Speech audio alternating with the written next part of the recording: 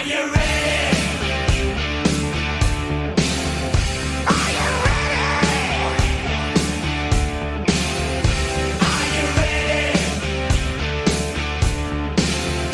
Are you ready? Live from Southern California, this is the moment you've all been waiting for. It's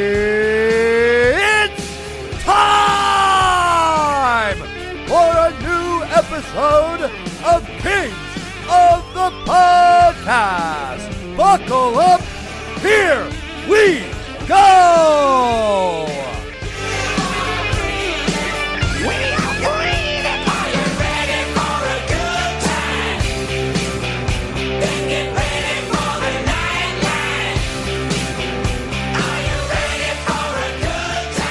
Welcome back, Kings of the Podcast, episode 13. And Dennis Bernstein, we are recording this on Friday, the day after an LA Kings win. Everybody can just breathe and chill out and calm down. Everyone's in a good mood today, DB.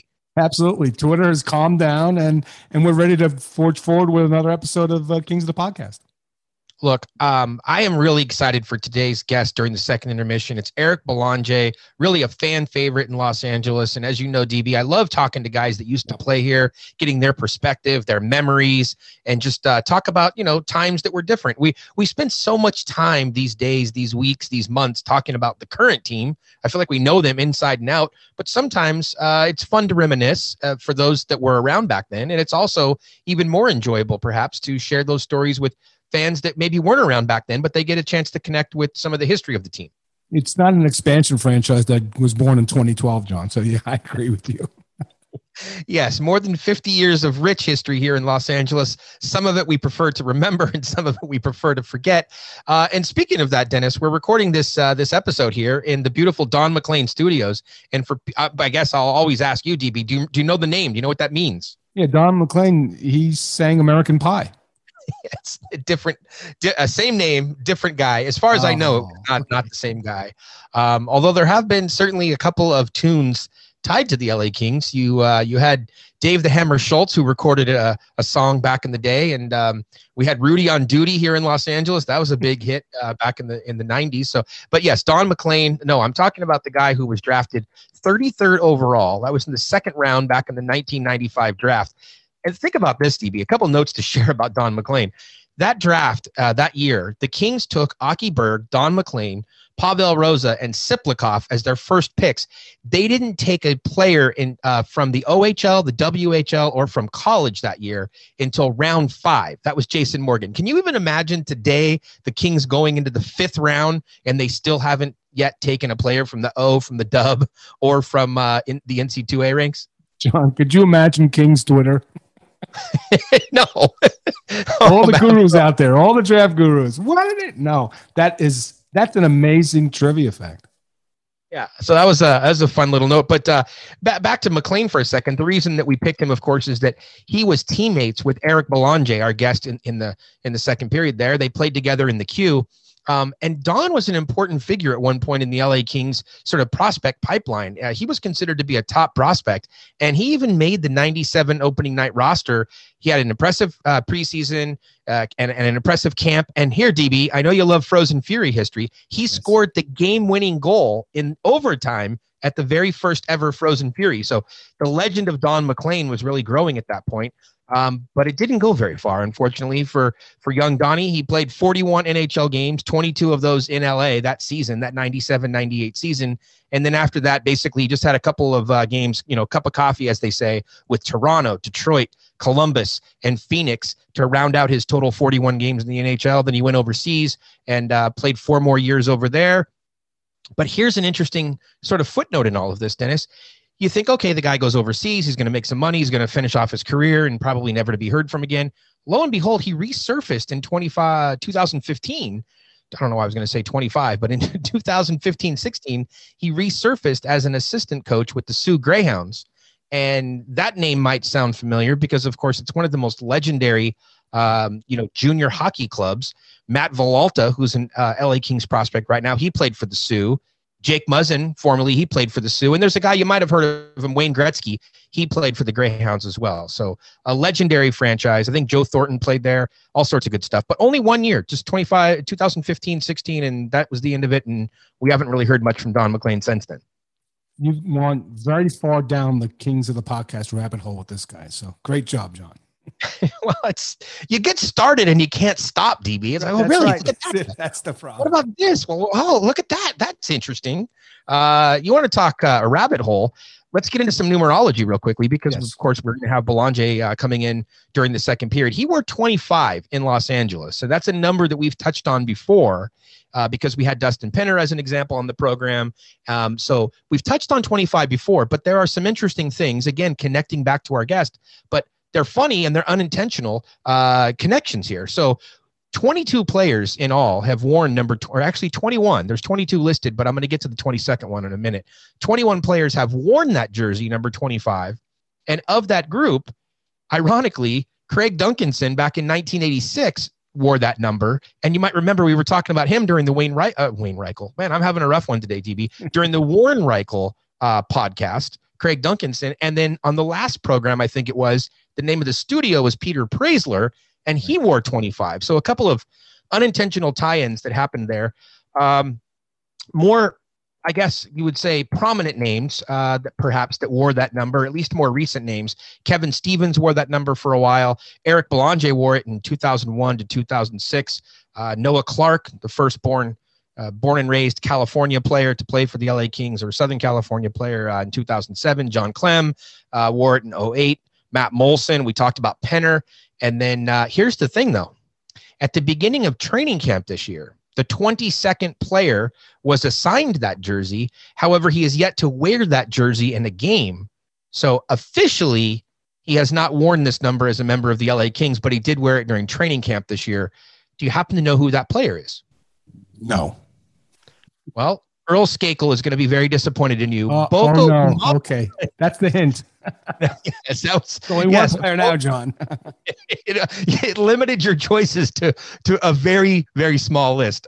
Yes, Boko Imama wore that number during training camp, which was interesting. And Boko, of course, has been on the taxi squad a few times recently. And most people tend to still be confused about the taxi squad and whether they're in the NHL or the AHL and where they are. And we won't get into that now. We've talked about it plenty here over the last couple of episodes. But yes, Boko is playing. He's playing with the Ontario Reign. We'll talk about them in the third period.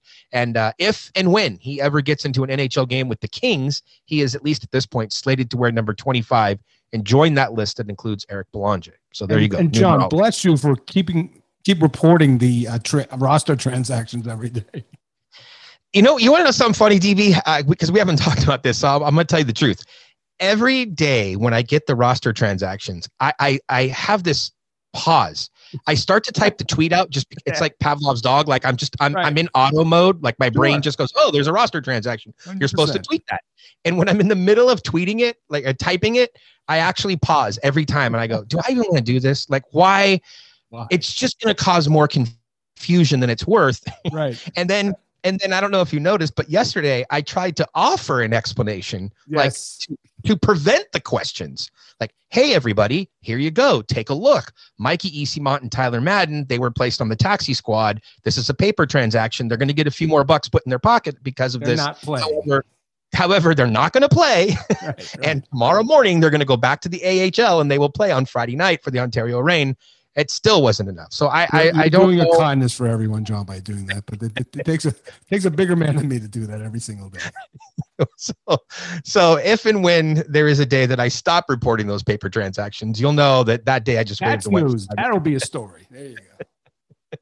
All right, let's look. Everyone's in a good mood. The LA Kings, as we said, they not only defeated the San Jose Sharks on Thursday night, but they picked up 3 out of 4 possible points. Which is a first for them. They haven't picked up 3 points in a 2-game series yet this year. Not that surprising, considering that San Jose, like we've talked about, probably expected to finish near the bottom of the Western Division. But nonetheless, you still have to go out there and play the games. Why don't we do a couple goals for and a couple goals against, DB, from the 2-game series? So this is from the shootout game and from the win. So We'll go for the 2-game set. What do you want to do first? How about this? How about we do goal against first? Because we've been starting with goals for, and then we end on a negative with the goals against. So let's start with the goals against. Okay. This series and a couple games before that is a wake-up call for Gabe Vilardi. He's really got to get going. He's not impacting play. John, he's got a 25% shooting percentage. He shot 8 times in 13 games, 5-on-5. Like, he just needs to be more engaged in the game. I'm not sure what it is.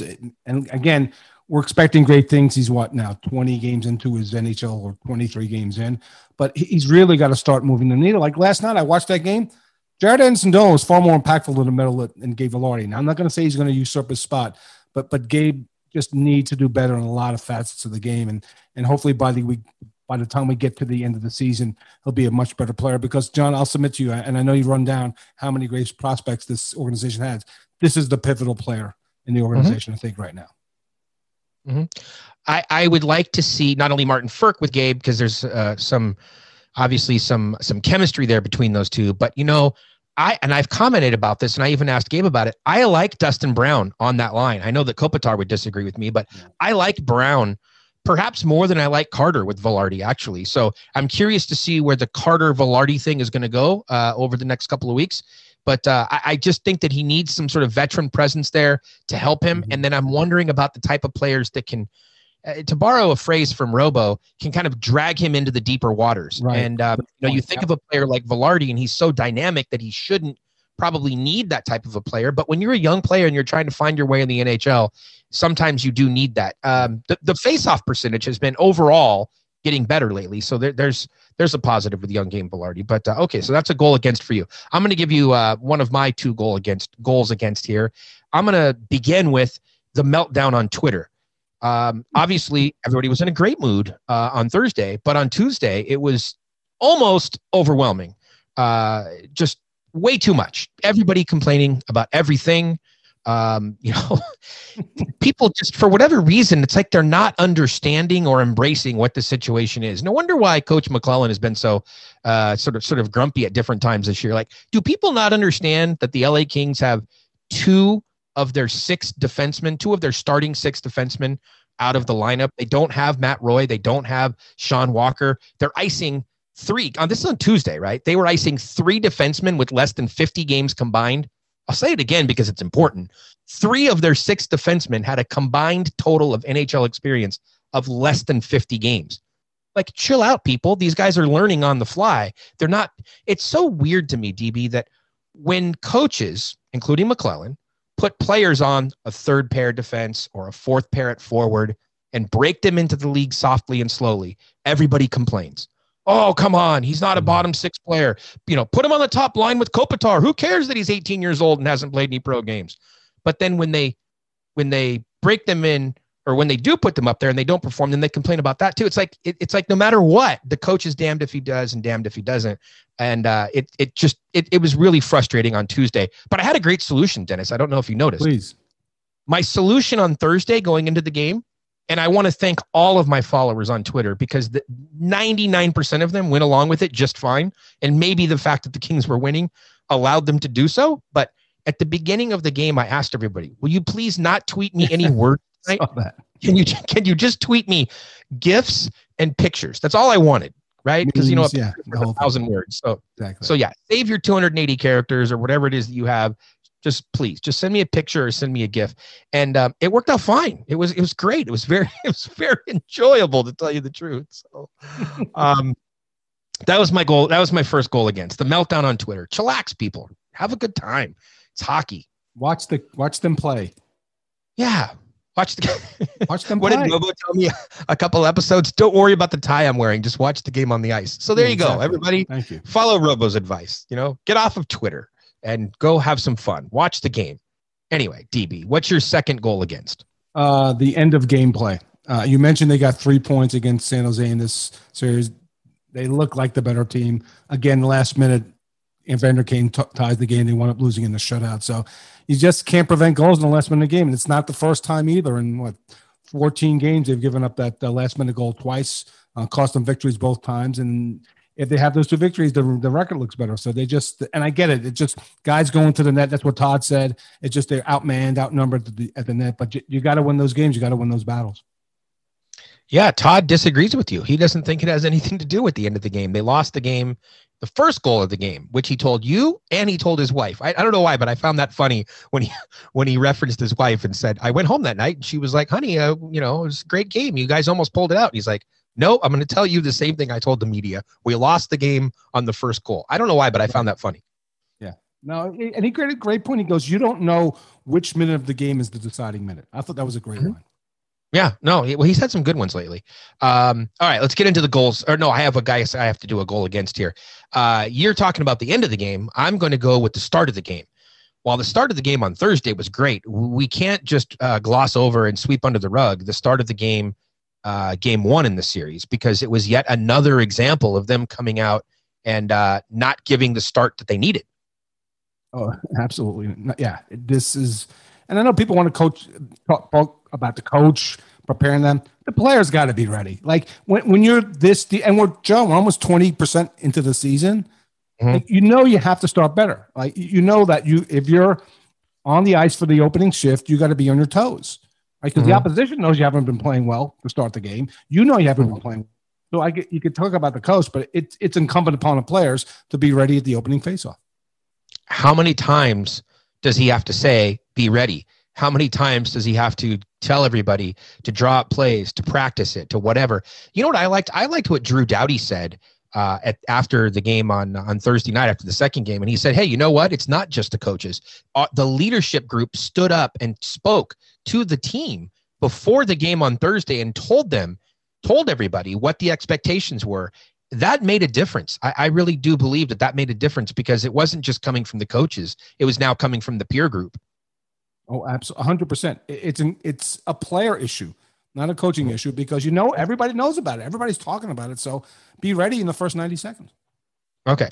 Let's get into the fun stuff, the positive stuff. Do you have a goals for? Who do you want to hand a goal out to? I do. Carl Grundstrom, his 5-on-5 play has been excellent. 3 goals, 4 points. You look at the hit, they nicknamed him Tonka. He's given out 23 hits. He's only taken 8 hits this season.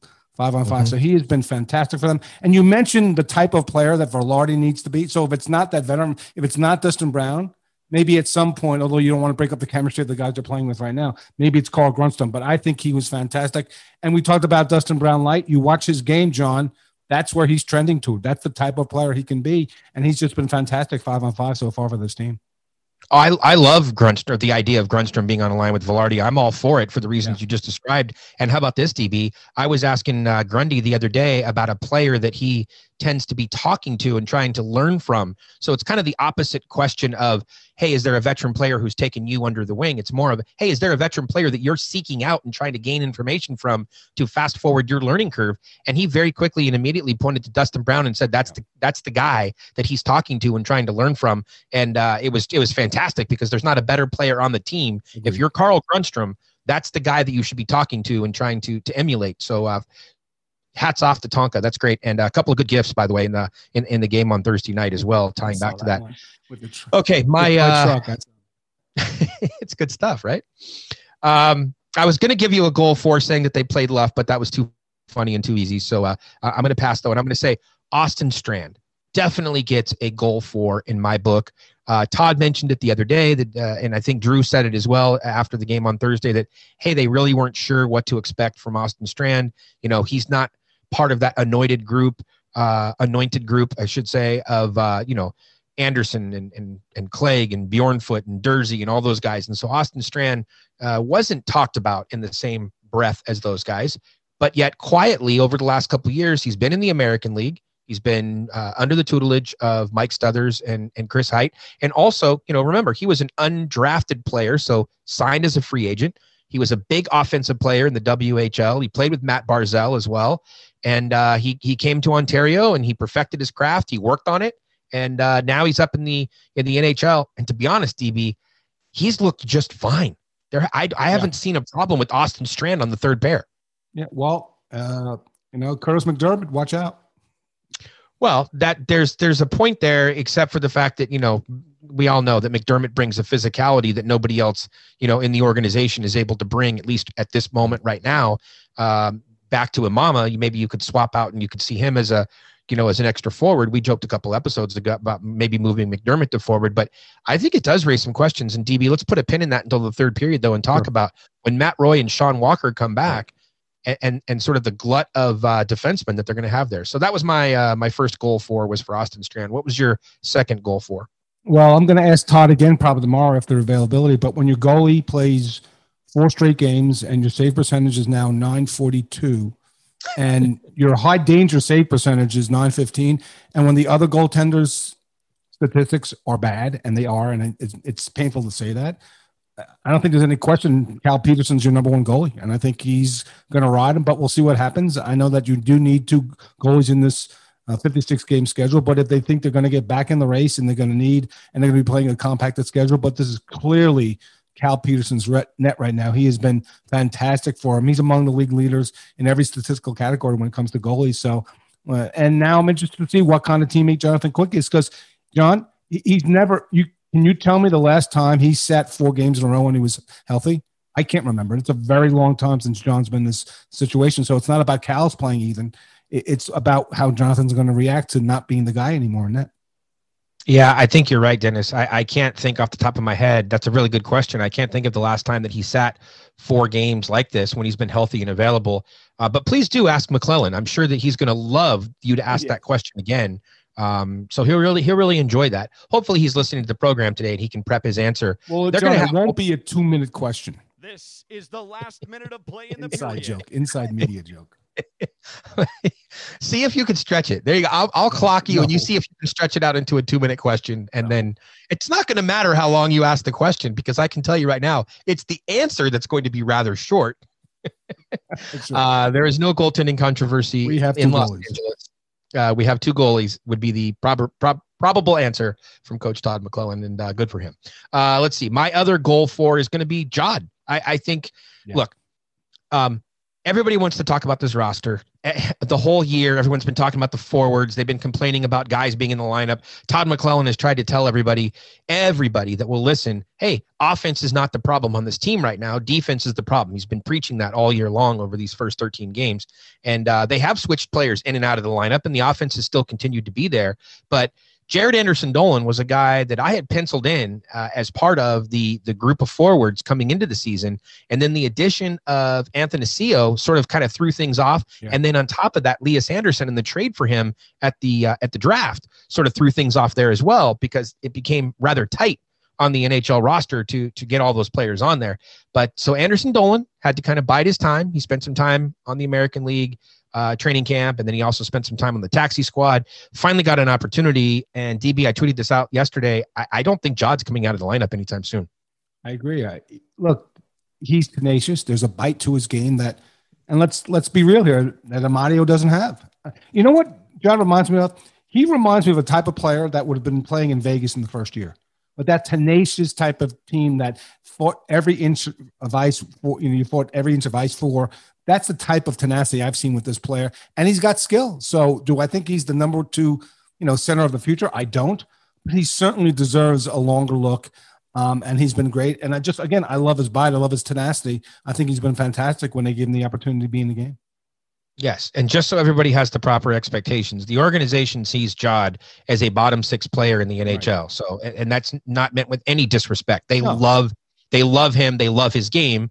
For whatever reason, all these Xbox GMs out there, they only care about who's on the top line, when the reality is, if you're GM Rob Blake or Coach Todd McClellan, you're trying to find the combination of 12 forwards, right? So you're trying to look for 4 lines, and Anderson-Dolan is one of those guys that should be able to give you solid minutes. And clearly McClellan has taken a liking to him. You just look at the fact that he's increased his responsibility and been giving him additional minutes since drawing into the lineup. Absolutely, 100%. But yeah, good on John for coming through when it's a pivotal season for him. Yeah, absolutely. DB, outstanding first period. Why don't we get to the other side of the break? We have Eric Belanger coming in. We'll talk all about his time with the LA Kings and hopefully get some funny stories out of him related to some of his former teammates as well. After the break, Eric Belanger will join us.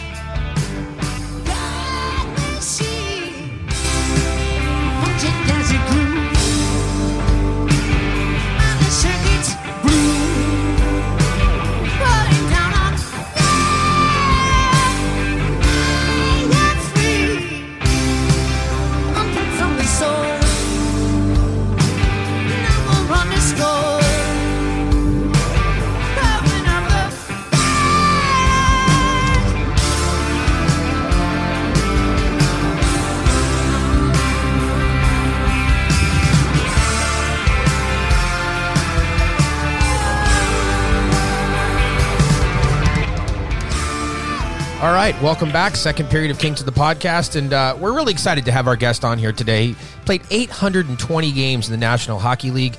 Eric Belanger. Belly, welcome to the program. Hi, how are you? Well, I guess my first question is just, does anybody still call you Belly? I don't mean like your former teammates, which know you as that, but like, do you still meet new people in your life, now that you're in your 40s, and people still call you Belly or no? Yes, there's still a lot of people calling me Belly. I still do TV broadcasting here up in Montreal, and all my coworkers or anchors are calling me Belly. So it's still attached to me, and I guess it probably will for the rest of my life. No, you could have a worse nickname, so that's a good one. We'll keep that one. We do, besides nicknames, one of the things that we talk a lot about on the programs, because I just think that it's so tied into the sport of hockey, would be the number side of things. And of course, you debuted in LA and wore number 25 here. You wore a number of different jerseys throughout your career. But I'm curious, do you remember the very first jersey number that you were ever assigned back at rookie camp with the LA Kings? This is a rare trivia question that I happen to know the answer to. Do you remember? Yeah, it was 70. You were. That's right. Yeah, number 70. My first training camp with the Kings after getting drafted in 96. Number 70 was given to me at the time, and when I made the team, my first year, number 25 was the number given to me. So I stuck with 25. I wish I could have kept my whole career, but sometimes you go to different organization, older players have it, or in some cases, number 25 was retired. So, but 70 was definitely the first number given to me in the NHL. So between 96 and 2000, we'll get into that a little bit later, but I want to jump into your debut in the NHL. Your debut was October 6th, 2000. You're in Washington. You score a goal, 2 assists. What are you thinking that night? Are you thinking like, the NHL, this is easy, no problem? Well, first of all is, after a couple years in the minors and some injuries, and then you start doubting yourself. Am I going to ever make it to the NHL? And then Andy Murray gave me a chance, probably only because Joseph Stample was holding out on his contract. And, on the other side, I was doing well also. I took it. I was prepared. I was in shape when I got to camp, and as soon as Andy told me I was making the team or the debut in the NHL, I had an Hall of Famer playing with me, which was Luc Robitaille and Zygmunt Palffy. So it was a pretty good start to the NHL to be on the line with those two. At the time, were unbelievable players in the league, and it was just an unbelievable feeling. A little guy from Sherbrooke in Canada, and I had to work hard to get there, and to have a goal and 2 assists in my first game, and on top of it, getting the win. But playing with Luc Robitaille was just an unbelievable feeling. Who was the better player, Luc or Ziggy? Different players. By the way, Luke's listening, so. I hope he's doing well. Luc is a scorer. I mean, you put the puck on his tape in the slot, and 8 out of 10 it's in the net if he has time. Zygmunt was a guy slowing the game down. He's probably the best player I've played with on the power play, running the power play on the half wall. He was unbelievable. Saucer pass, like I said, slowing the game down on the rush. Zygmunt Palffy was an underrated player in my eyes. He was really, really talented. Yeah. So those two guys, I just had to win face-off, go in the corners, give the puck to Ziggy to Luc, and vice versa. I ended up being at the right spot at the right time on my first goal, but those two guys were unbelievable to play with. I was going to save this for later on, but let's just get to it now. How about when Andy Murray then went to the French line and he had you with Luc and then also with Ian LaPerriere? Yeah, that was towards the end of the year, my first year, and right before the playoffs. I couldn't remember how many games we played together before the playoffs started, but we had chemistry in their locker room, and obviously we did have chemistry on the ice. I think we did a really good job those 2 rounds of the playoffs. The upset over the Red Wings, the comeback, me scoring in overtime. But Lappy was just a pleasure to play with. Just such a grinder, and for me, I like carrying the puck. And Luke was always well positioned in the offensive zone, so it was a good match playing with those 2 guys. But what an unbelievable run we had in the playoffs that year. Now, everybody knows, like you talked about, the talents of a guy like Ziggy Palffy or even with Luke, but how important is it to have a guy like Lappy on a team to be successful? It's huge. I mean, Lappy was a cornerstone of that team. Such a vocal guy in the room, and a lot of times you can have vocal guys, or you can have leaders that are talking, and we got to do this, we got to do that, but they get on the ice and they don't do it. Lappy is a guy, if he's going to say something in the locker room, he's going to back it up on the ice. So that's why I really respected that. And Lappy took me under his wing. My first year in the NHL with the Kings, I stayed at his place with his wife for a few months until I was confirmed I was going to stay with the team. So, I owe him a lot of the early success I had in my career. And Lappy is just an unbelievable guy, such a pro. And to be able to watch him every day in and day out. I was traveling with him to the rink before games. He liked to go 3.5 hours before games. I didn't like it, but I have no choice because I was in the car with him, and I didn't have any car at the time in LA. So here we go. We get to the rink 3 hours before, and I'm like, okay, what am I doing now? So I used to watch him prepare and stretch, and all that stuff helped me through my career. So it was a blessing to have him early in my career. Now, Luke also has a special place in his heart for you. I'm just curious, can you give us a good Luc Robitaille impression? Pretend that Luke is talking to you about something. Billy. But Luke would call me Billy or Slick. Slick was a nickname Luke gave to me because of my the way I would dress, my suits, or my couple of years in the NHL, I had the hair flow going licked back. So he called me Slick. So Luke would call me Slick. It's Luke. What's going on? But he would speak to me in French, so it's really hard for me to imitate him that well. But with his French accent and what's up, Slick? Hey, Slick. You sound just like him, actually. Let's go have a couple of beers tonight. Let's go. Put the puck on my stick, Slick. I'm opening the slot. You better give me the puck. So that's pretty much Luke. But that's good stuff. We had an unbelievable time with Luke. He's such a funny guy, and what an unbelievable job he did for the LA Kings. Still does it. Still there. Still the face of the franchise as the president of the team. Yeah. How about this one? On the other side of things, you only played 20 games against the LA Kings, and I'm always fascinated with the memory that former players have. Do you remember how many goals you scored against the Kings in those 20 games? Oh, boy, that's a good question. I remember one game with the Wild, I scored 2 goals. But the total of goals, I don't. You're probably going to tell me it was the number of goals. It was 3 goals, and yes, one of them was a game winner. Here's the thing that I found most interesting, though, when I was digging through your stats. You had 16 hits against LA in your 20 games, and the reason that I found that so interesting is that you didn't play against LA very often. Like I said, only 20 games, but 16 hits.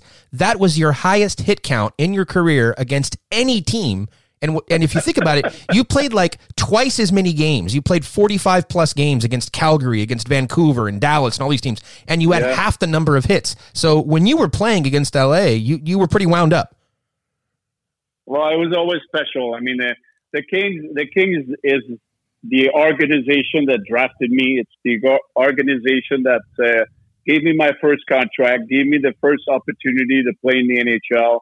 I was there for 6 years, met some long life friends. So, the Kings have a special place in my heart. It's always going to be the team, my favorite team of my career. And, every time I would go back to play at Staples, I had the chills, and it was always special, especially going back to Staples.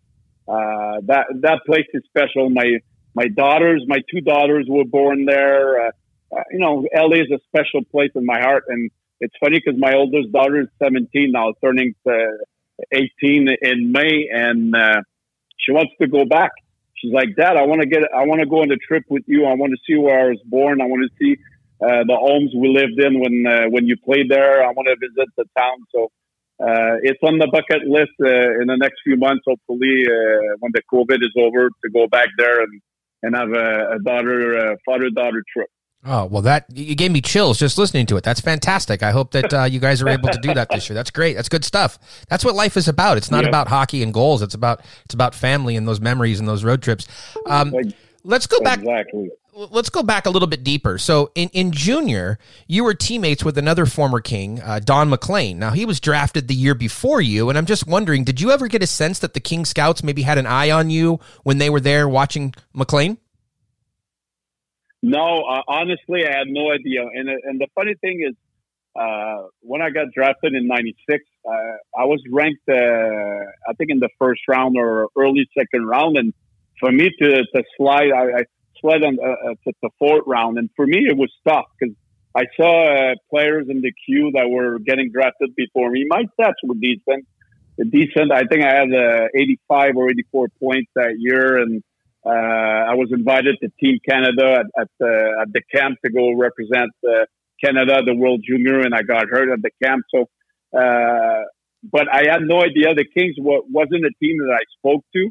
And for me to get drafted in the fourth round was surprising. But as soon as I got drafted by the Kings, I started looking at the lineup, and I'm like, okay, this is a team I can crack in the next couple of years. And Larry Robinson was the coach, and Larry in my first couple camps helped me a lot. And I got hurt. My second training camp, I got hurt. I think the third day of the camp, broke my nose, broke my hand.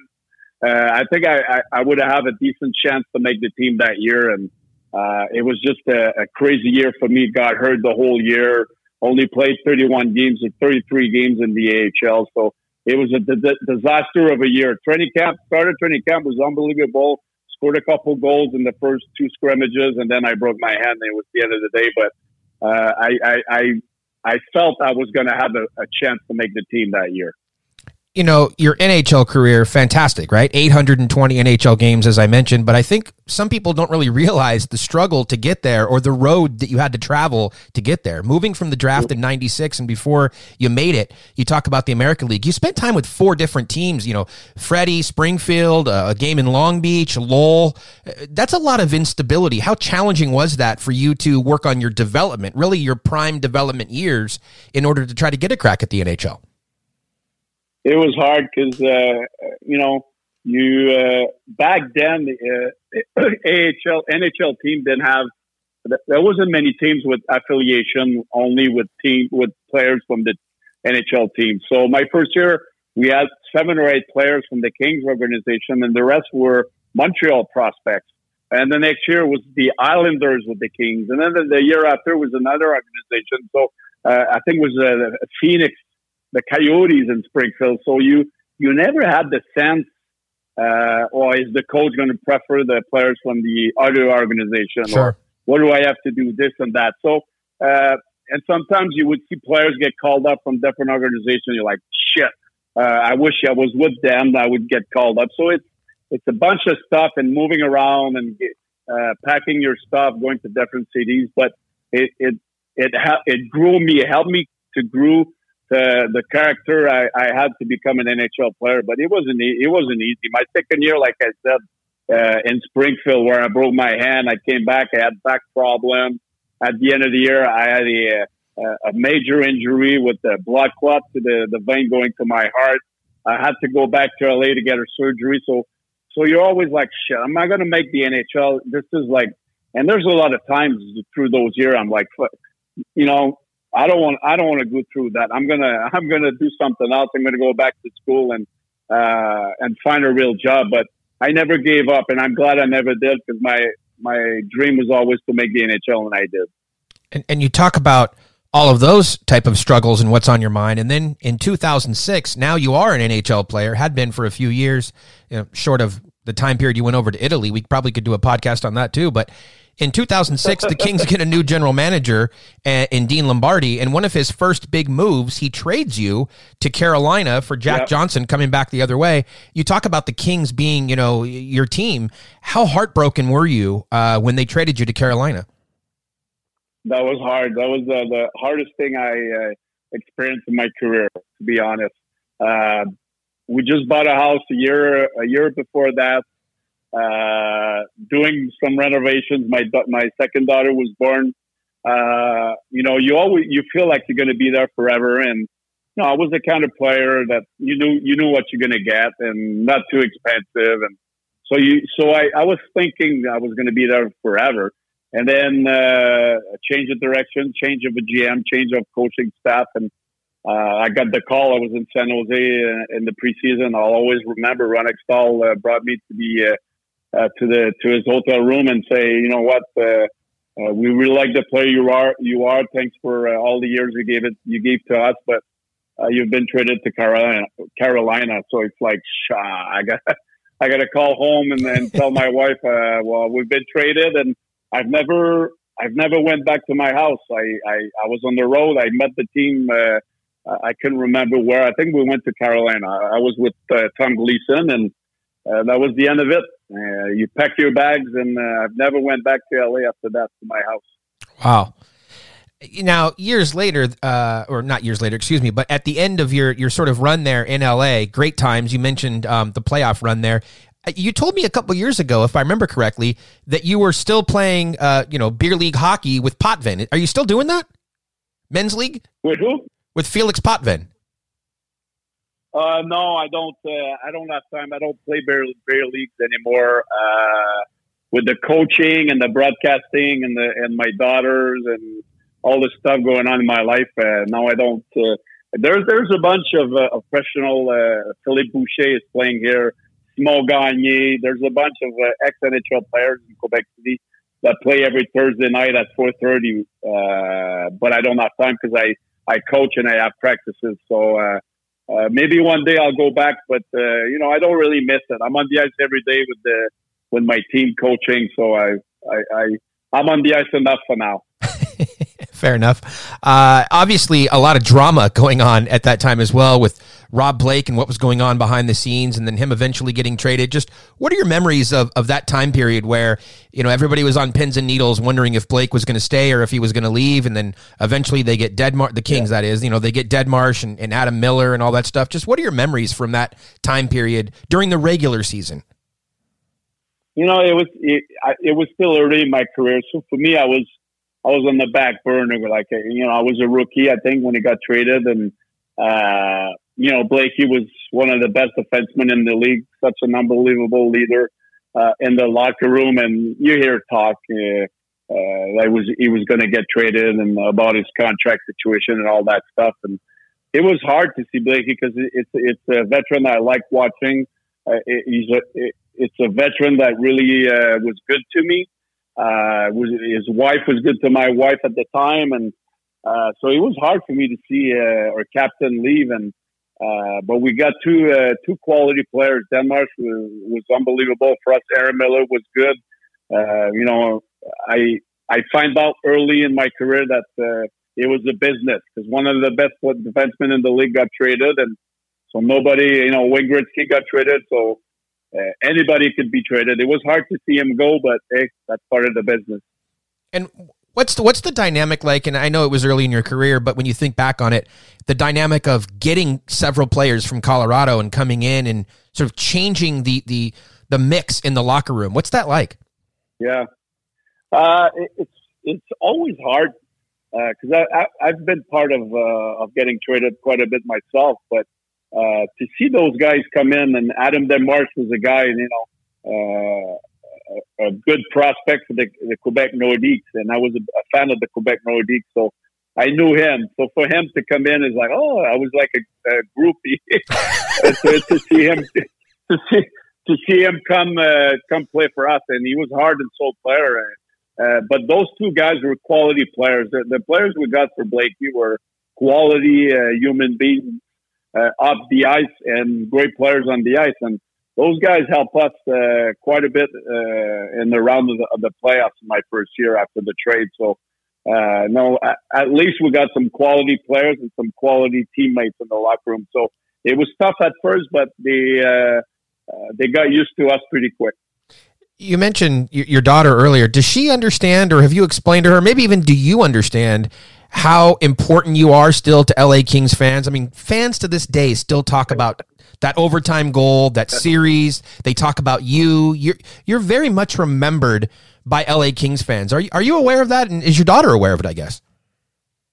I guess she starts to know a little bit, but for her, I'm just the dad, like the dad that likes to play around with them. I always like to tease them. You know, it would probably be different if I had a boy, but my oldest daughter is starting to know what's going on because she has a lot of friends that are into hockey, and I'm coaching midget AAA here, so which is the same age, same bracket of her. So she starts to know, but I don't think she knows the magnitude of that goal in the first my first playoffs. So maybe when I go back and I show her the town and we meet some people, she'll figure it out. But I have a bunch of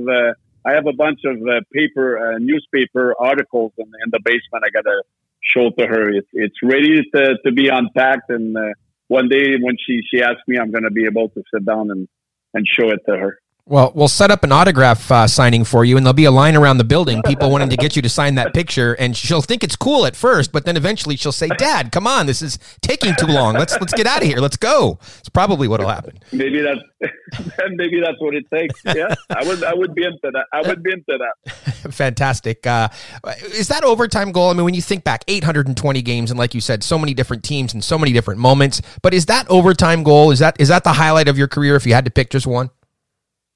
Oh yeah, definitely. I mean, my first goal is hard to beat. Also, like I said early in the interview, playing with Luke and Zig, coming from a lot of adversity.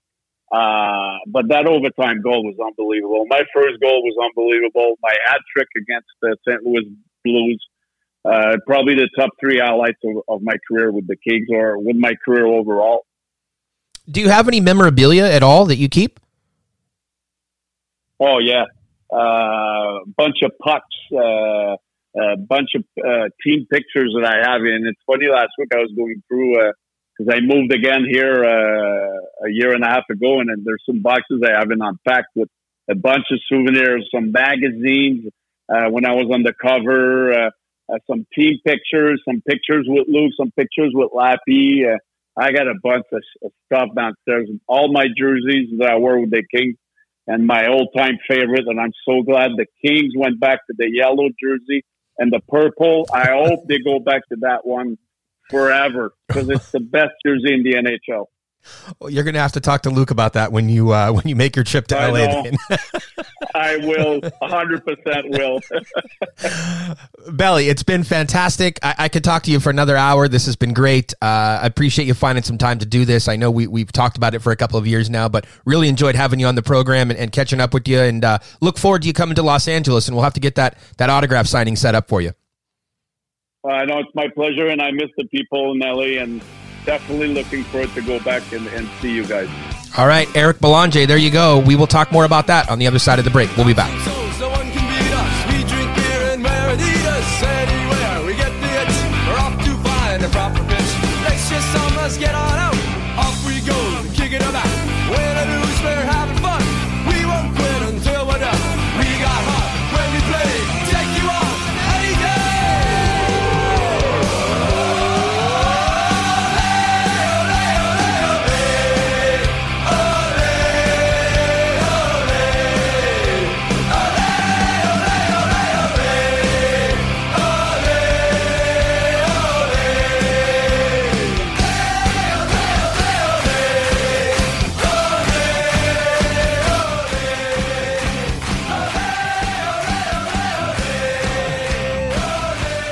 Welcome back to the third period of Kings of the Podcast with DB and the Mayor.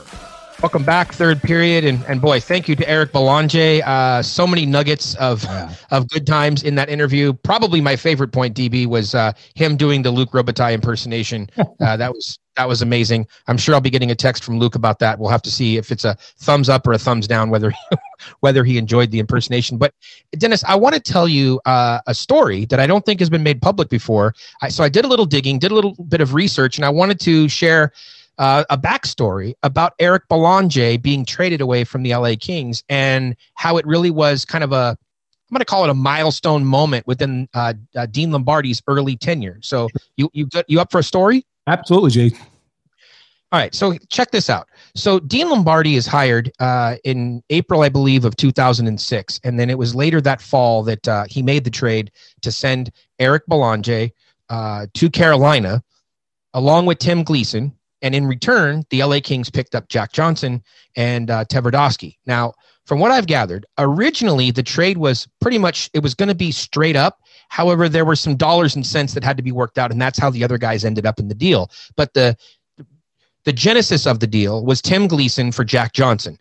And so when Dean Lombardi first brought this to his lieutenants at the time, Mike Fuda and Mark Yannetti, et cetera, when he brought it to them, apparently they were very surprised that Carolina would be willing to part with Jack Johnson because he was, of course, a number 2 overall pick. And number 2 guys, they just don't get moved that early in their career. Right. So there was a lot of surprise in that. So, but this is what happened. This was one of the first times that they used video to analyze a potential trade. So here's kind of what happened. From what I understand, Dean got a group together, which included scouts and coaches and whatnot, and there were about 11 guys that got together on this, which is a really large group and not how Dean did things later. But this is early in his tenure. They sat around the boardroom, the war room there at TSPC, and they took a vote. Who wants to do this trade to move out Tim Gleason, who they really liked, a young defender that they picked up, I believe, from Ottawa, and now they're going to be trading him before he ever really made a mark on the LA Kings, and they're going to be bringing in Jack Johnson. Do they want to do this deal? And they went around and took a vote, and it was like 9-2, something like that were in favor of making the trade. Well, then they start using video to start taking a look at things, and they're looking at Jack Johnson. And there was a guy, it was Yannetti that was heading up some of the video, along with a guy, Nick Bobroff, who now I believe works for the New York Rangers. And so they bring in and they're showing video. And you have to remember that at this time, video was not nearly as prevalent as it is now. So the camera angles and the different things that they had available, it wasn't the same as it is today. But they're trying to evaluate this player, and they go deep, from what I understand. They didn't just go back the last year. They went back 2-3 years of trying to find game tape and try to identify, how has Jack Johnson changed? How has he improved as a player? Is this something that they want to do? So guess what? After they start watching the video, each round of the video, and I guess they did like 4 or 5 rounds of video over this week-long time period that they were hunkered down on this deal. Each time the votes were changing because they watched the first set of tape, and basically all the votes swung the other way, and nobody wanted to make the trade anymore because they didn't like what they were seeing. Then they watched another game from another season, and they're breaking that down and they're showing it. And then the votes so the votes are flipping back and forth throughout this time period. Basically, to shorten up the story a little bit, at the end of the deal, they were able to get the votes that they needed in order to make the trade. And at the end, they were not just factoring in the play that they saw on video, but also they were factoring in age distribution and then some of the salary issues as well. And that's how Eric Belanger ended up being part of the deal. And they had to take Tverdovsky back in the deal. And that's kind of how it all unfolded. But there was a lesson to be learned in there. And the lesson that they learned is how dangerous it is to try to evaluate players on video. Just video, yeah. Just video, right. And the reason I'm bringing this up, Dennis, is that now, fast forward 10, 15 years later, and we're in the middle of this pandemic. And all of these people, scouts and teams, are having to watch video to make decisions about players that they're going to be drafted.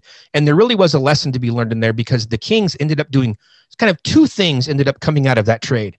One is that as time passed, they adjusted and changed the way they looked at video and the way they evaluated video and the way that they weighted video and what they saw.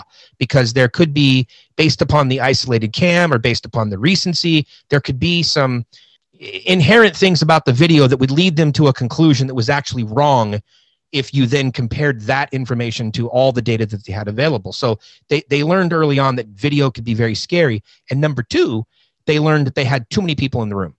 That Sure. because at this point, Dean's early in his tenure, and so he's building his circle of trust, if you Of will. course.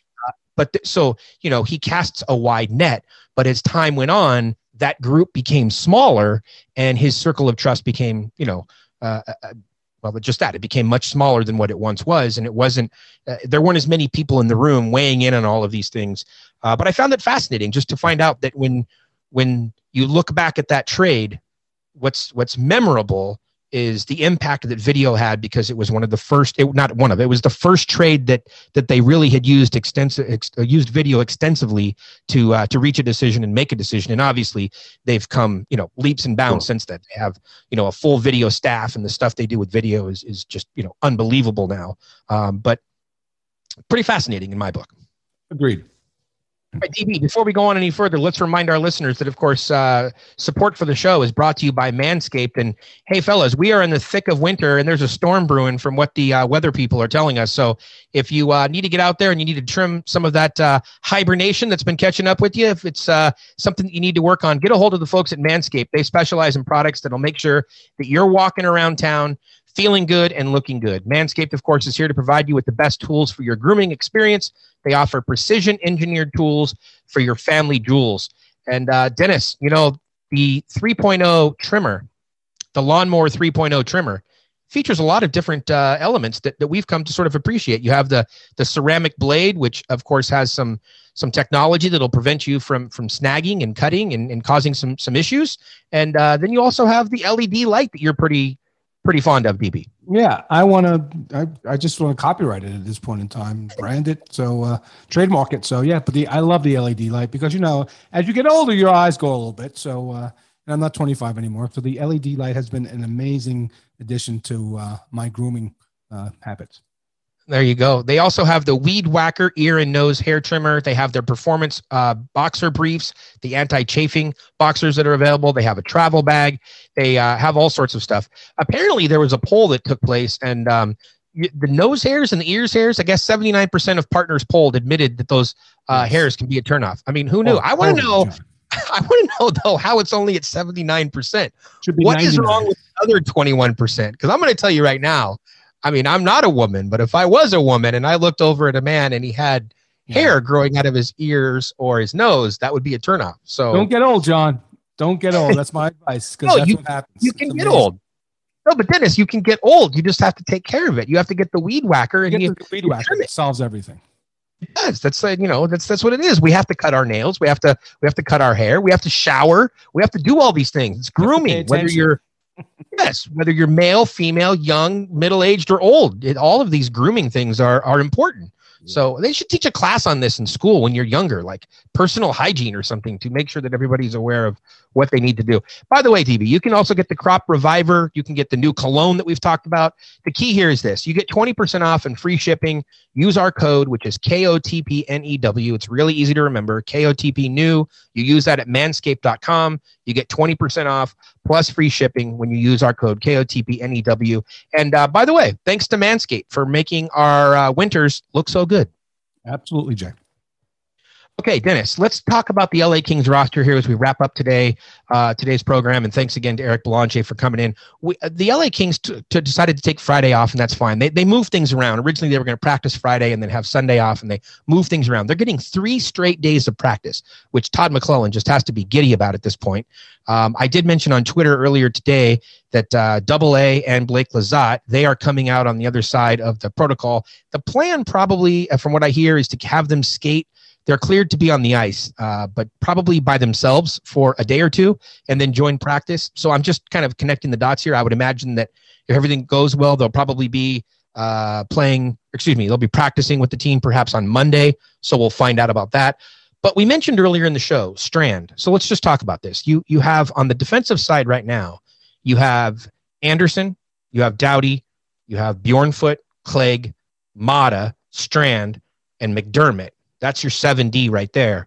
And then you're going to add to that, hopefully soon, Matt Roy, and then a couple of weeks later after that, perhaps add Sean Walker. Now you're talking about 9D. Normally, most teams only carry 7D for an extended period. You might carry 8 in a temporary, kind of deal. But, you're only playing 6 anyway, so it doesn't really matter who's on the roster. Let's talk about who's playing. How do you put the 6 together once Roy and Walker are back and available? Anderson and Dowdy, Roy and I don't know, Clegg. Walker. Yeah, you slide Clegg back over probably. Yeah, Walker and I don't know right now Strand, it's tough because Clegg might have to sit in favor of Mata, and that would start a riot. It's going to be unless you carry H on. You can go 23 on the roster. You can do, although I think got to carry 3, so you could do 12, 8, 3. You could send Strand back. I don't think is he waiver exempt? He's exempt. You can send Strand back. You can send Clegg and Bjornfoot. Yeah, no, because Strand wasn't part of the plan. It's great. It's wonderful. It's another lever you can pull, but I got to get the other kids more time. And Clegg's been fine. Clegg should be playing. He's playing 17 minutes a night. He's playing both sides. Maybe he's the Alec Martinez of this team, right? I mean, so that's what you look at. But you gotta have these kids playing more. So I think it's less about getting the right kids the time as opposed to asset management at this point. Yeah. See, I would agree with you that Clegg plays. I think the question becomes Bjornfoot or Strand, and here's why I say that. And I know one's a righty and one's a lefty, but the original idea coming in was that Clegg and Bjornfoot were going to rotate. So it was one of them. It was always going to be in the lineup. Right. So if you just look at that spot on the second pair as an example, it would be either Clegg or Bjornfoot on the left side playing with Matt Roy over on the right side, and then you would have on the third pair. In this case, you would have Mata playing with Sean Walker, excuse me. Correct. Right. And then McDermott, he would spell any number of players on a given night, for example, but that would be basically your 7. So if Clegg and Bjornfoot are swapping, then you're right back to basically where you started the beginning of the year. Although you've switched the pairs around, it's the same 7 defensemen. Correct. And at some point, you're going to move Clegg out and send him to Ontario to give him games, and then you're going to slide Bjornfoot in because, again, the idea was to have them split the season. That's really where I was going, is that has Austin Strand done enough to enter into that conversation? And if he does enter into the conversation, because think about this as well, Strand is probably going to be needed longer because Walker is expected to be back last. Right. So right. Yeah. So Matt Roy comes back, and you can still kind of go with the plan that you were talking about, right? Clegg slides to the left, and Clegg and Bjornfoot are swapping out, and Matt Roy is there on the right side, and so the opening still exists on the right side on the third pair, which gives Austin Strand a chance to continue to play. But if Strand plays for another 10 or 15 games and he's really playing very well, then I think you're faced with a very interesting sort of decision about how to make this work. So I don't envy Blake or McClellan in that particular case. So that's interesting. I think they'll welcome that problem, John. What's that? I think they'll welcome that problem. Oh, yeah, sure. It's a great problem to have. Absolutely. And meanwhile, Robo's probably sitting there in Ontario thinking, can you please send me back somebody? Give me Bjornfoot or give me Strand or give me somebody to beef up the defense that they have there in Ontario. But he has his hands full with his roster as well. So among the forwards, obviously Matt Luff got into the game last night, and the forward lines seem to be a little bit settled right now. We talked earlier. I'm not sure that Mike Amadio is going to have an opportunity to get back into the lineup in the NHL. And quite honestly, Dennis, that's okay. He's had his opportunity for multiple years. He was given his opportunity. Yes. And as we talked about on one of the preview shows, this really was like for the first 10 games, give him every opportunity. They put him on the power play. They did everything. It was like his one last stand to try to solidify a spot in the NHL lineup. And unfortunately for Michael Amadio, I just don't think he did it. Yeah, I just think there's too many other players that need time and longer look. And you're right. He had enough time. He's had over 100 NHL games. It's time to just pass the baton to the kids that have half a dozen or a dozen games and see what they can offer. Okay. So now let's work in AA and Lizotte. So what do? The top line, let's just for argument's sake say that it's pretty settled, right? It's Iafallo, it's Kopitar, Brown. Second line, right now you're looking at Kempe with Velarde and Carter. Okay, none of those guys are coming out of the lineup, even if you move them around onto different lines. Third line, you're talking about Grunstrom playing with what? Elias Anderson. Grunstrom, I'm sorry, was playing with Jod and with Moore. And with Moore. Yes, I'm sorry. That was, yes. And then, who do you take out there? Potentially you could take out Elias Anderson. But do you want to? Have you liked what you've seen from him? And then, of course, the other line was what I called the law line, which was working from right to left instead of left to right. You had Luff, you had Anderson, and you had Wagner. How do you get Double A and Wagner? To me, are interchangeable. I don't see a reason to have both players in the lineup. They're too similar, in my opinion. Well, both Lizotte and Anthony have been out a while. So I think at least you're probably, if they came back on Saturday, on the 13th, you're talking about, I think, a week to 10. I think you're not making a call on them until you're in the middle of that road trip. I don't think beforehand, because you want to get enough speed conditioning. You don't know how they're going to recover from being off the ice that long. So at least you have a time to delay. But I agree with you. I think it's going to be a carousel on the fourth line, because I agree with the top nine right now in the moment. You're not going to break up any of that chemistry. Unless you want to start sitting veterans, John. I mean, and I know you say, I look at Carter, and I know he's eating a lot of minutes, but he's not really doing anything offensively. So you want to scratch him once every 5 games or 6 games, wouldn't necessarily have a problem with it. I don't see it. I don't think that would be something that they would do. You're telling me that they're going to scratch Jeff Carter to get Blake Lizotte minutes? No, to one of the wingers. He's not playing center. John, again, it depends. The lines are set. So how are you? Who are you?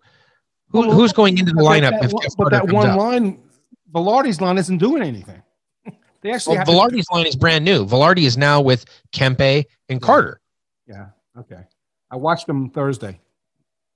Didn't get rave reviews from me. That's what I'm saying. I'm saying down the line, John. If you're going to come into this, I'm okay with Carter sitting, not every night. If you sit him every 5th game to get some other players, younger players, time, I'm totally comfortable with it. If they're not going to produce, you put those 3 guys together and they hit it off and they start producing 5-on-5, I get it, I understand it. I'm really looking at what the big picture is here, and it's okay for me to sit some veterans every so often to get a better look. I'm not saying that Jeff Carter should be on the bench should be in the box press box every game. I'm saying at this point in time, something's got to turn here, because, look, Jeff's supposed to score goals. How many goals does he have? He has 1, right? I'm not saying he's not a valuable player, and you look at his time on ice and he's eating a lot of minutes. I think he has 2, by the way. Yeah. Okay. So the development of this team, if that's the preeminent issue, then I wouldn't be, if any veteran other than maybe Kopitar isn't really doing it, I wouldn't have a problem sitting a guy occasionally and going to the player beforehand and telling him that. See, by the way, we need to look at these players. I need to sit you tonight. I understand what you're saying. I get the reasoning behind it. I just would have to say that I disagree. I don't think there's enough leadership. I don't think there's enough experience. That's what I meant to say. I don't think there's enough experience in this lineup as it is. And I would be really hesitant to take someone like a Jeff Carter out of the lineup, even though it's for one night. I understand what you're saying, but I would rather see a platoon situation with a group of younger players, whether it's Matt Luff or Elias Anderson or some of these guys, especially guys that haven't, like Elias Anderson as an example, who hasn't played a tremendous amount of games in the organization. Like, I have a real problem taking Jod out of the lineup only because he's served his time. It's like a Cale Clague. He's done everything that was asked of him in order to earn an NHL job, and now you have to give him that run. And so, for someone like a Double A, I don't feel as committed to him as an organization. I agree. Yeah. And Blake Lizotte, I mean, let's be honest. He had a full season last year, and he's a great story and all of that sort of stuff. But Blake Lizotte is not the long-term 2C. He might not even be the long-term 3C if you really think about Jod cementing himself as the 3C, and you think about what's coming over the next couple of years in Turcotte and some of these other guys and how they're going to have to make room for people. I already question Lizotte could be in Seattle next year, John. Exactly. I questioned the long-term, sort of future of Blake Lizotte with the LA Kings, just because I think there could be a roster squeeze. So as you said, though, DB, we can put a pin in that for now. It's still a good week or so away. McClellan has been very quick to remind everybody that when players come back out of protocol, it does take them a week or two to get their conditioning back and to get them up and running. So fun discussion, DB. I'm sure people on Twitter will share all of their opinions and tell us that we're crazy and all that sort of good stuff. A couple of quick notes before we wrap up, though. On the Ontario Reign, there has been some discussion recently that the OHL is about to return to play. And if that happens, which is still about a month away from them getting going, of course, the Kings are going to have to make a decision on Quinton Byfield and Arthur Kaliev. I'm going to give you a crazy theory here, DB, of one alternative sort of solution. And it does further complicate what we were just talking about, which is a tight roster spot. However, I'd have to lay the sort of the calendar out to figure out exactly how to make this work. But you could potentially, you could not release Byfield and not release Kaliev to go back to the OHL. What that means is they would have to be on the NHL roster. And if you played one of them every like 3 days, you have 7 games, really 6, but you have 6 games to play with that you can play them without triggering their ELC and that sort of thing. What you could do is you could play one of them like every 3 days. And so they're taking up roster spots, which is going to create a problem for you, but you drag that out over, call it a month. And then you could potentially send them to the American League for a conditioning assignment. You could sort of slow play it to the point that the OHL season is over, especially if they don't have a Memorial Cup this year, which they haven't announced that situation either. You could play it out, and then you could potentially have them, I believe, finish up in the American League because junior hockey would be over. Because it's only a 24-game season, allegedly. So. Exactly. And people are wondering, well, why are they doing this? Why is the OHL even starting? Guys, it's real simple. Players that have been drafted already, that have teams to go to, like a Kaliev, like a Byfield, they're playing in the American League. So the AHL right now is as good as it's ever been in terms of quality of prospects, because there are all these prospects that are playing that normally would not be playing in the American League right now. However, there are a bunch of other players that few people are talking about because those players haven't been drafted yet. All of the other players on the Niagara Ice Dogs and on the Hamilton Bulldogs and on the Brandon Wheat Kings and all of these various teams, the Windsor Spitfires, we can go on and on. The Sioux Greyhounds that we talked about earlier. All of those other players, they need to play, especially if they're going to be drafted in 2021. So 24 games, while it's not fantastic, it's not ideal, it is something, and it gives the scouts an opportunity to see some games and to have some recent information on these players who haven't played in a year. So I think it's fantastic that they're playing. It's going to help with the draft. I never liked the idea of doing 2 drafts at one time in 2022. I've heard that floated. That just doesn't make any sense to me. I've talked to a couple of scouts. They don't like the idea either. So all of that being said, I think there might be a way to slow play this and get around the 24 games, but it's going to be really, really tough, and it would involve some critical decisions for the Kings. In other words, what I mean by that, DB, is that some players would have to be put on waivers to send them to the American League. That's what it's going to come down to anyway. I really think that's what we're heading towards, is that some recognizable names might be put on waivers, and you just got to risk that they're going to clear. Yeah. Well, that's also where I've said it so many times. I feel like it's just a repetition at this point, Dennis. This first month of the season of the American League is so critical. What happens right now is so critical because Quinton Byfield is basically auditioning right now to stay out of the Ontario League. Right. He's trying to force the Kings to make a decision to keep him, right? To force them to say, no, we don't want him going back. We want to keep him in our control. We want to have our development guys working with him, and we have to figure out a way, somehow, some way to keep him. And in order to do that, keeping him might come at the cost of keeping other players on the NHL roster. So I think that fork in the road is going to be very interesting, and we're headed there probably in about 3 weeks. But until then, DB, he's being given every opportunity to showcase his talents. He started on the 3rd line for the first 2 games that Ontario played this season. That was last weekend up in Vegas. They played the Henderson Silver Knights. They lost both of those games. They played a fantastic game on Wednesday night against the San Diego Gulls, their bitter rival. Much like the Kings, they lost that game in the final couple of seconds. I think it was 4.7 seconds or something like that. They gave up the tying goal there, and the game-winning goal. I'm sorry, it didn't even go to overtime. They are back at it tonight, Friday night. I've already posted on mayorsmanor.com the lineup that they're projected to go with. They'll have a rematch on Sunday afternoon with Tucson. Byfield has been promoted to the top line. He was there on Wednesday night. He's playing with Tyler Madden, and right now he's playing with Akil Thomas. DB, funny note there, it's kind of like the World Juniors. It's fantastic. On the top line, you have Byfield playing with Akil Thomas, okay, Team Canada. On the second line, you have Kaliev playing with thank you. I was gonna. I don't know why my brain wanted to say Akil Thomas again. You have Turcotte playing with Kaliev. There's Team USA, and then on the third line, the two teams that it's like the European version of US-Canada rivalry is Sweden and Finland, and you have Kapari playing with Fagemo. Like the World Cup I don't know why, hockey, but I John. just chuckled. Yes, where they just threw everybody onto one team. Team Europe. Let's go. Team Europe, yes. Kopitar was the captain of Team Europe at the was it 2016. Had a great time in Toronto at that tournament, by the way. The same cannot be said for Phil Kessel, but that's a different story for a different day. It was one of my favorite tweets ever. But anyway, Byfield's being given a great opportunity here, and looking forward to seeing what he's capable of doing. And the last thing I wanted to mention, Dennis, is don't sleep on college hockey. There all this talk this year about the O and the dub and what's going on with these guys. Remember, they're also you have a bunch of players in college, and the Kings have done a fantastic job over the last couple of years mining college players, and even the USHL, which is the precursor, kind of the United States version of junior hockey before players get to college.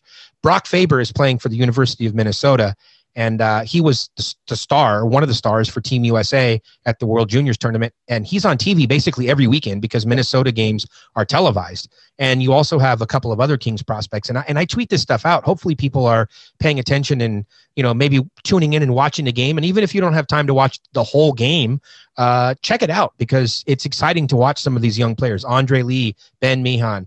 You have these college players, David Rennick, who's playing for St. Cloud State. He was fantastic on the program. So college hockey is still alive and well in the United States. And, certainly the hockey world appreciates it when you support all the leagues, not just the National Hockey League. Absolutely, Jay. Fantastic episode, Dennis. Loved it. What do you say? Should we do it again soon? Let's try, Jay. I think we should come back for one more at least.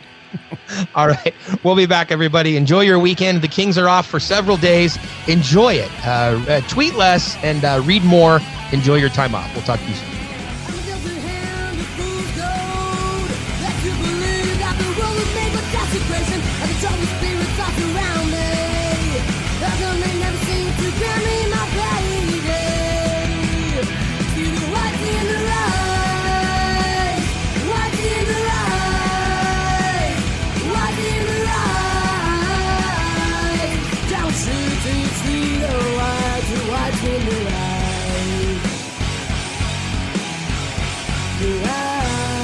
In the eyes.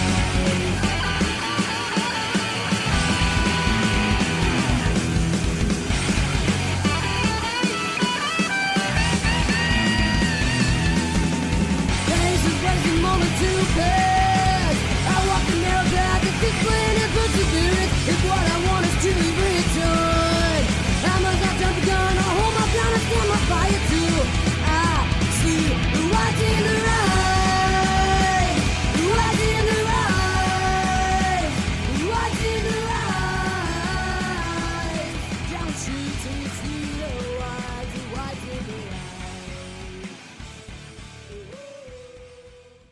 Hey, it's your home, and I need to ask you a few favors.